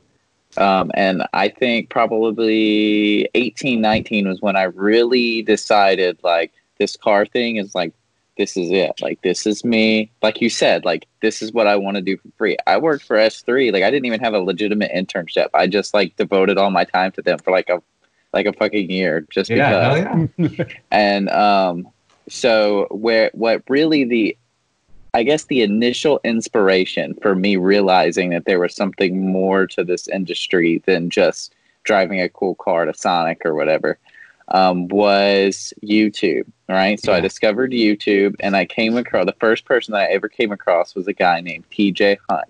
Yeah. Who in the first video that I ever saw was unboxing a box of Downstar bolts. No way. Are you serious? Yeah. So, from listening to your podcast with Mickey, which I watched every bit of, it was great. I discovered that you didn't even give those to TJ. TJ just went out of his way to do that, which spawned the relationship. So walk us through that, how that came out. You weren't a YouTube guy. You weren't really a big digital media guy other than socials. Yeah. And now you're introduced to this whole other world. What's that like? Well, I was familiar with the world, but in the Honda aspect of things, you know, Okay. I understood what YouTube brought to the table, and I understand how it works. You know, you got to focus a lot of attention on it for it to grow. So I have immense respect for anybody that has a large YouTube following, because as you guys know, it's fucking hard to grow a channel, dude. I'm dealing with those struggles today, you know. So when TJ did the video, someone DM'd me and they said, "Hey man, congrats for being on TJ Hunt." And I'm like, "Oh, what's that?" So he shot me the link. I checked the subs. It was like 600K. And I'm like, oh shit, this is kind of a big deal. Watched the video. He pretty much did a whole install tutorial on how the product works. And that was an alley-oop from Eric from Ilk Fab. So Eric is like his fab guy. So Eric had been following Downstar and told TJ, "Hey, you got to get some of this stuff for your car." So TJ just bought it.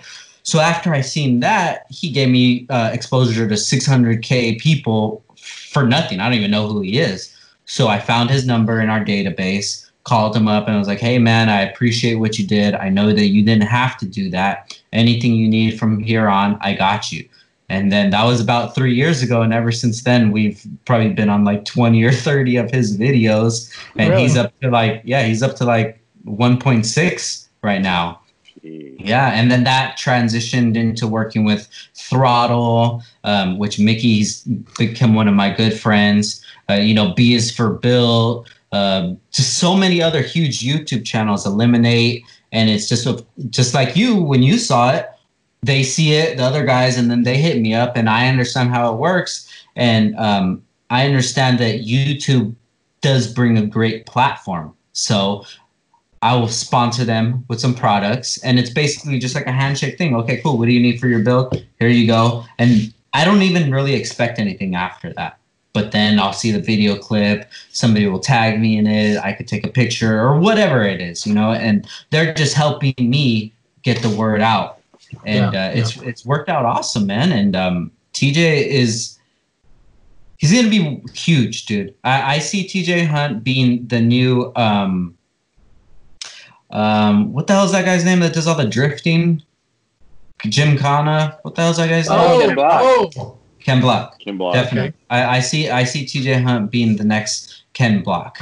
He's a great mind. He's a hustler, bro. And dude, he's light years ahead of anybody else that I see in his lane, man. So it was just like I said, bro. You see those things happen. If I would have never made that call, who'd have known? Yeah. If that relationship would have happened, but you got to put yourself in that uncomfortable situation. See something. See the seed as what the plant it could be. You know, remember when I said that I met somebody in the restroom at SEMA? It was TJ Hunt and all his buddies. And I'm like, yo, what's up? And then, sorry, my hands are wet. Yeah. Wet and then more. from that relationship, I've got to meet Calvin, which Calvin is fucking awesome, man. We did a podcast on Downtime, and it's one of my favorite episodes, dude. And just a young guy, motivated, just hustler, and the way that his brain works kind of aligns with the way that I think about things. And I would have never had, you know, a friend that's 21 or what have you in that space if I wouldn't have taken that uncomfortable call and just, you know, just humbled myself down and said, hey, man, instead of being like, who's TJ Hunt? Oh, I don't care, some YouTuber, whatever. You know, he's lucky he has our podcast. Like, what the hell is that gonna do for me? Nothing. Right. So it was awesome, man. And shout out to TJ, dude, great dude. That's awesome. What about being on the West Coast? Do you think, you know, you're talking about reaching out to people and kind of how that's difficult or whatever? You have to kind of like, you know, take the step to do it. Is the West Coast like super cliquey in car culture? Is it hard? I mean, because I know earlier I caught you mention something about like I haven't had you mentioned like you know, like S3 is kind of one of the magazines that I've really, you know, been in more. Like, was that Super Street thing super cliquey? Like, do you find, especially in the Honda community, that like it's super tight? And have you been able to kind of like either break in or just break out of that and not deal with it? I could see why that is the assumption from people outside of California. Yeah.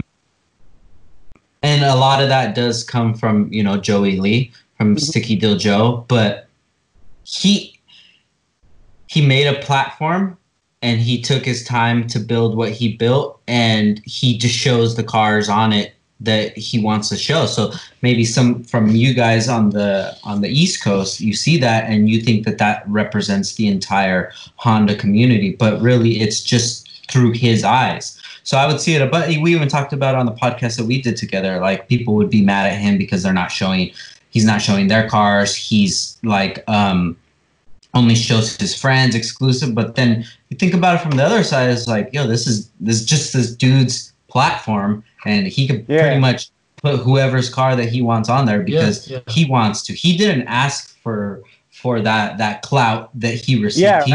He didn't ask to be that person. And you know, I had so many different thoughts about Joey before we started building a friendship, and now I see him like, yeah, dude, if you don't like the way that car looks, like, you don't have any obligation to post it up, to talk about it or anything like that, you know. And there's been times that, like, I wasn't really talking about Joey when I asked the question, but what's weird to me, I totally agree. Like, that's his platform. He can post whatever he wants, and he's very knowledgeable about what he posts, you know. What's crazy is, how is it that the Honda community takes it as freaking gospel? Like, what, you know, me being on the East Coast and me being kind of like a different Honda guy than a lot, like, I think that they're pure fun, and I think that they, you know, they need to be driven as pure fun and owned and built as pure fun. That's kind of where I stand. Like, if I had, you know, Joey's platform or whatever. But yeah, like, it's weird. How does that happen? Is it because, why do you think he's got that clout? I'm not saying he doesn't deserve it, but why is it that when he says that a Honda is built correctly, guys across the country go, hell yeah, that is built correctly, and that's how I'm going to build my car now? And you know what I mean? Like, it's just fascinating to me, because nothing against Joey, but like, we're pretty opposite in like what we think is cool in a Honda. You know what I mean? Like, it's just, we are. So yeah, I don't know, man. I think first thing is mystery. There's a lot of mystery about Joey, and he understood the value in that. I'm assuming early on, not being a loud person, just putting your words out there, putting your work out there, and if people indulge it, they do. If they don't, whatever. And that's the best attitude to have, because you're not ever going to be let down. So if you could do anything that you want. So if he wants to do like a top 10, this is Joey Lee's top 10. Yeah. This is one dude. It's me. I'm Frank Garcia. I think these 10 cars are the best cars of the year. Why are you going to get mad at me? Because I don't like your car. And I've thought of it from the other side, because I'm like, damn, I put so much work into my car. Like, why can't my car ever be featured or this or what have you? But it's just like, you have to break it down to what it actually is. This is one guy, one enthusiast, what he likes, and that's like a very attractive quality, because it's pretty much like a fuck you. Like, I'll do whatever I want. I'll post whatever I want. I'll talk about whatever I want. And this is me. If you don't like it, you can start your own platform. So it really took me having to look at it in a certain different way, and then from the outside looking in, the West Coast is always looked at as like the pioneers of the Honda community, and the new stuff always comes out at the West Coast. And then you have this guy with a huge platform in the West Coast. So it just kind of makes sense that it's all intertwined, but it's not. There's so many other people that have other platforms, but maybe they're not being their genuine self. Maybe people aren't attracted to it because they understand that they're not being their genuine self. So it's just, there's not really an elitist kind of attitude. But the thing about the West Coast is people just kind of stick to themselves. Even here at my local meet, I'll go to the meet, and I know that people know who I am, and I know people, but I'm just rolling through there. I'm just looking. I'll park, I'll chill, and that's it. Because everybody's too cool. Nobody wants to go up and say, "Oh shit, what's up?" So their friends could be like, "Hey, you're a dick rider," or whatever. Everybody's gonna be fucking.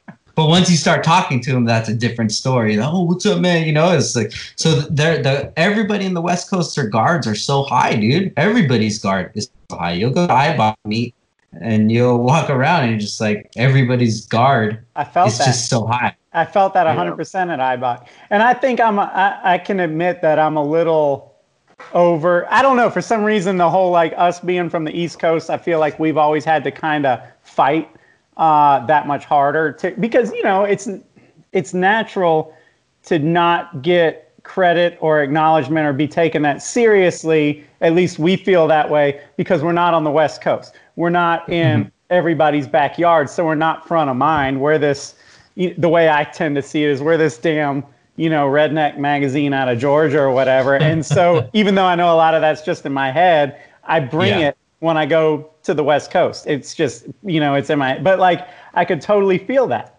Like when I went to IBOC, I could feel like the tension, like just the chest puffing, about like how their Honda's built better than somebody. And that's the thing, like Joey Lee with his top 10, he does that top 10 or whatever it is, isn't it? Like he does like a thing. Yeah, he hasn't done it for years, though. I was going to say, S3 would never rate people's car like that. It's just not, I wouldn't do it. You're right. He's got every right to say on his platform what Joey Lee has decided is the best 10 cars, but like Jonathan Woolley will never decide what the best 10 cars is and put a publication out there because that's not who I am. I don't judge cars. I judge character. You know what I mean? Like it's just kind of where I'm at, like in the car scene. But that's what I always wonder. I always felt like that Super Street. I've had friends that worked at Super Street that were like, this freaking blows. Like I got what I thought was my dream job. I don't know. It might not have been Super Street. It might have been Import Tuner, or I think it was actually both. But they were like, I got my dream job. I moved out here and I am just not cool enough to go to lunch with these guys in my office. And I go home and I drink a lot and I work and I make just enough to pay for this really expensive place that I'm living at, and like, they would just had this feeling that like, you're either in that clique or good luck, I mean? I feel you, but it's not like that. Like I've heard that so many times before, and it's just not like that. It's everybody just being from California, man. SoCal, your guard is up. all the time, and if you're from a different part of the country, maybe your guard isn't up all the time, but there's so much that goes along with that. It's culture, population, weather, it all factors into it, and even in the West Coast, like, we have a lot of competition. Like, there's cars that have been built in 2008 that still people aren't competing with today. So we're always competing, and we want to be like, who's the next best? I want to take it to the car show. I want to, because it's a competition. It's just the same way that somebody plays football or golf or whatever. This is our sort of competition, and I think that that's one thing that we're lacking in the community is a true competition, which you would need some kind of judges that are well respected, and they've done something, they've built things, they know what to look for, and it's like a separate entity from the show, the event itself. So when I win this trophy, I know that I won it because of what I built, not because of who I am or who I know. Yeah. And I feel like we're missing that, and that stops me from even wanting to really build another car, because I'm just like, first of all, I don't have nothing to prove to anybody, and second of all, if I'm gonna build a car, I want to build like the best car so I can like compete with it, and it's just, there's a lot of, and two, being here from the West Coast, you're born with an ego, you're born with pride already. So it's something that you have to understand understand the downfalls of it. And, I really do think that is kind of obviously it's a stereotype, but kind of a regional thing. Like, I hear what you're saying, and I'm like, that makes sense. And I'm thinking of different businesses and some competitive organizations that come out of West Coast, and it is very like, we're going to do this seriously. Like, we're going to structure this. And you've been to the South enough to know it's like the vibe is different. It's like, yo, we're just, it's a lot less official. It's like, we don't want the trophies. We don't want all of that, we just want to hang or whatever. But then they want the recognition. Yeah, they're not. That's that social media complex. They don't complain when they get on that Joey list. That's for sure. Yeah, because I see them share that stuff. I mean, it's important to them. Maybe we just act like it's not, whereas California just doesn't put up a front like it's not important. Yeah. But, I got another, so like two friends, one from the East Coast, one from the West Coast, competing businesses or whatever. And they got to talking, and the East Coast one is just like, well, we do the same thing. We should be mutual friends. Yeah. And finally, like, the guy from the West Coast stopped him and was like, listen, I don't know how to take you right now. And the guy from the East Coast is like, what do you mean? And the guy from the West Coast was literally like, my guard is up. Like, I don't understand how to take you coming at me as a friend, because we're competitors. And he's like, I'm going to admit, I'm aggressive towards that. And you're coming at me as a friend, and I feel like you're really being real about it, though. He's like, and that's what's got me kind of like, he's like, I just don't, give me a couple days. He's like, I'll call you back. I don't know how to deal with this. He's like, it's just not like that over here, man. We're not buddy if we're competitors like that. Like, he's like, it's just different. And then take it to the East Coast, like Jersey, New York, and stuff. The way that they talk to people is very disrespectful, and I've almost had a few confrontations because I'm like, yo, we don't talk to people like that, bro. If you say that, mind your manners. This is we're gonna have a fucking problem, And then what do you mean, like, bro, it's just different, man. We're from a different place, and we're just brought up differently, and we have different set of values, And it's, of course, the Honda community is definitely going to reflect that, and say the East Coast as well. Like, the East Coast is the fast coast. All the fast cars are over there. And you guys have that. So we don't complain over here and say like, oh yeah, we don't build fast cars because who cares? We understand, yo, you guys are fucking doing your thing, and we're not doing our thing over here, because if we were, then we would have the fast cars over here. So I think that's... What's it like out there, like the landscape? But are there a lot of 90s Hondas out there running the streets in California, or are they kind of just, I think that plays into it also, because in California, correct me if I'm wrong, like, the government, the emissions, all these things become issues. Like down here in the South, dude, like, I can run any motor in any Honda. Like, I've been pulled over before, and the cops, they don't care. Like, it's not on their radar at all. They usually walk up and they're like, you're missing the whole back half of your car here. You know, like, you all right? You know, like they're not worried about what's in it. But maybe that, if in California, you know, the laws and the restrictions and the emissions make it harder to take a 25, 30-year-old Honda, K-swap it, and just beat on it on the street, then I totally understand where that results in a much finer built automobile that is kind of more of a collector, more of a museum piece. You know what I mean? Like because around here, we're building them to go beat on them in a lot of cases. You know what I mean? And we don't have to worry about the repercussions. I mean, Sure do. I never worry. A lot of people that I know don't worry. They just do it. And if you get caught, then it is what it is. You know, I hear a lot of people bring up that, you know, they bring up cost of living, they bring up emissions, and all of that stuff is their solutions for everything. Yeah. You just don't give a fuck, or you pay the ticket. It is what it is. You know, if you're going to let the government stop you from doing your hobby, then that's as deep as that hobby means to you. Yeah. So what's a common occurrence? Like, I don't know if you know let's just say you have 88 CRX. It's got a K-swap in it. It's gutted. It's loud. It's obnoxious. It's definitely not within California emissions. And you get pulled over. Like, how would that usually go? Like, is it an impound thing, or is it just a ticket and you pay the ticket and you keep going, or?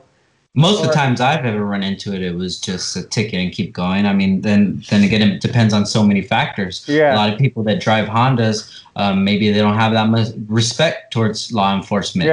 And if you're a police officer and you get with somebody who doesn't respect you, then you're going to give them a bunch of tickets. But if you talk to them, like, hey, what's up, man? Yeah, you know, I did this. I've showed a cop my engine. Just trying to get home from grandma's house. I brought her some soup. And my other car wasn't working. Dude, I got pulled over and I was doing a pass, you know, and the cop pulled me over. He's like, yeah, I heard you speeding down the street. I was like, yeah, I just got the car running again. You know, he's like, if I pop the hood, is there going to be anything illegal under there? I said, yeah. And, you know, and he just gives me a ticket for speeding, and that's it. You know, so it's just how you talk to people, man. And it's a lot of people don't take the responsibility on themselves. The job for the police is to catch you. Your job is to not get caught. You got caught, is your fault. Yeah. I mean, you heard that, people. With your slow ass, you got caught. With your slow ass. That's how I live life. That's awesome. I feel that. I'm trying to think. Oh man, what else do we need to talk about? Anybody got anything? You guys all look sleepy, man. What time is it? I got tons of respect for you. Oh, it's like 4 in the morning. Nothing but love and respect for you, man. Thank you, bro. I appreciate it. You know, lastly, everybody that's listening, like, just understand that I'm just growing. I'm changing. I'm evolving, and I'm trying my hardest. And a lot of people listening probably seen us go through some stuff in the public, and you know, it is what it is. I thought that was the best decision to make at that time, and whether it turned out not to be or what, I'm right here right now. So I probably wouldn't change it. There's a Soulja lyric that's like, you can't tell me who I am because I'm working on that too.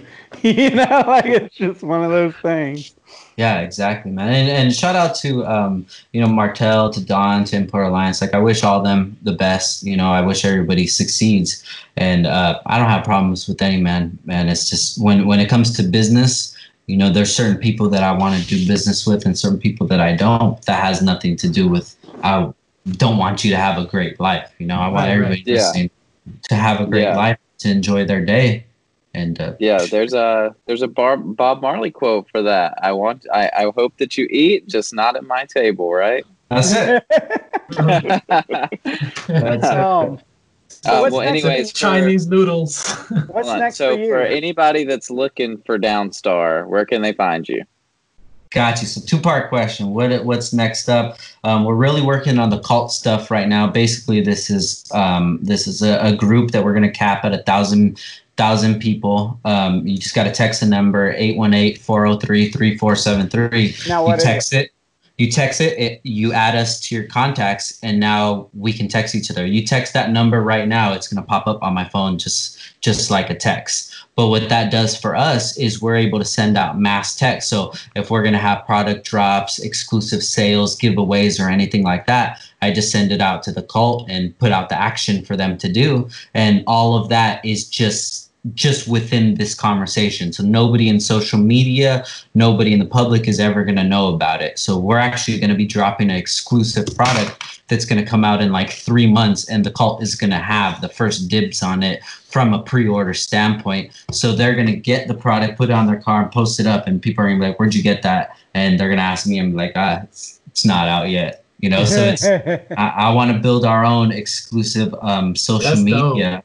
And to be able to connect with these people, man. I have one-on-one conversations with people just randomly. I'll just text them, "Yo, what's up, Joe? What are you doing this weekend?" They're like, "Oh, nothing, man. I'm just here." And they'll send pictures. We'll send pictures back, and that's it, you know.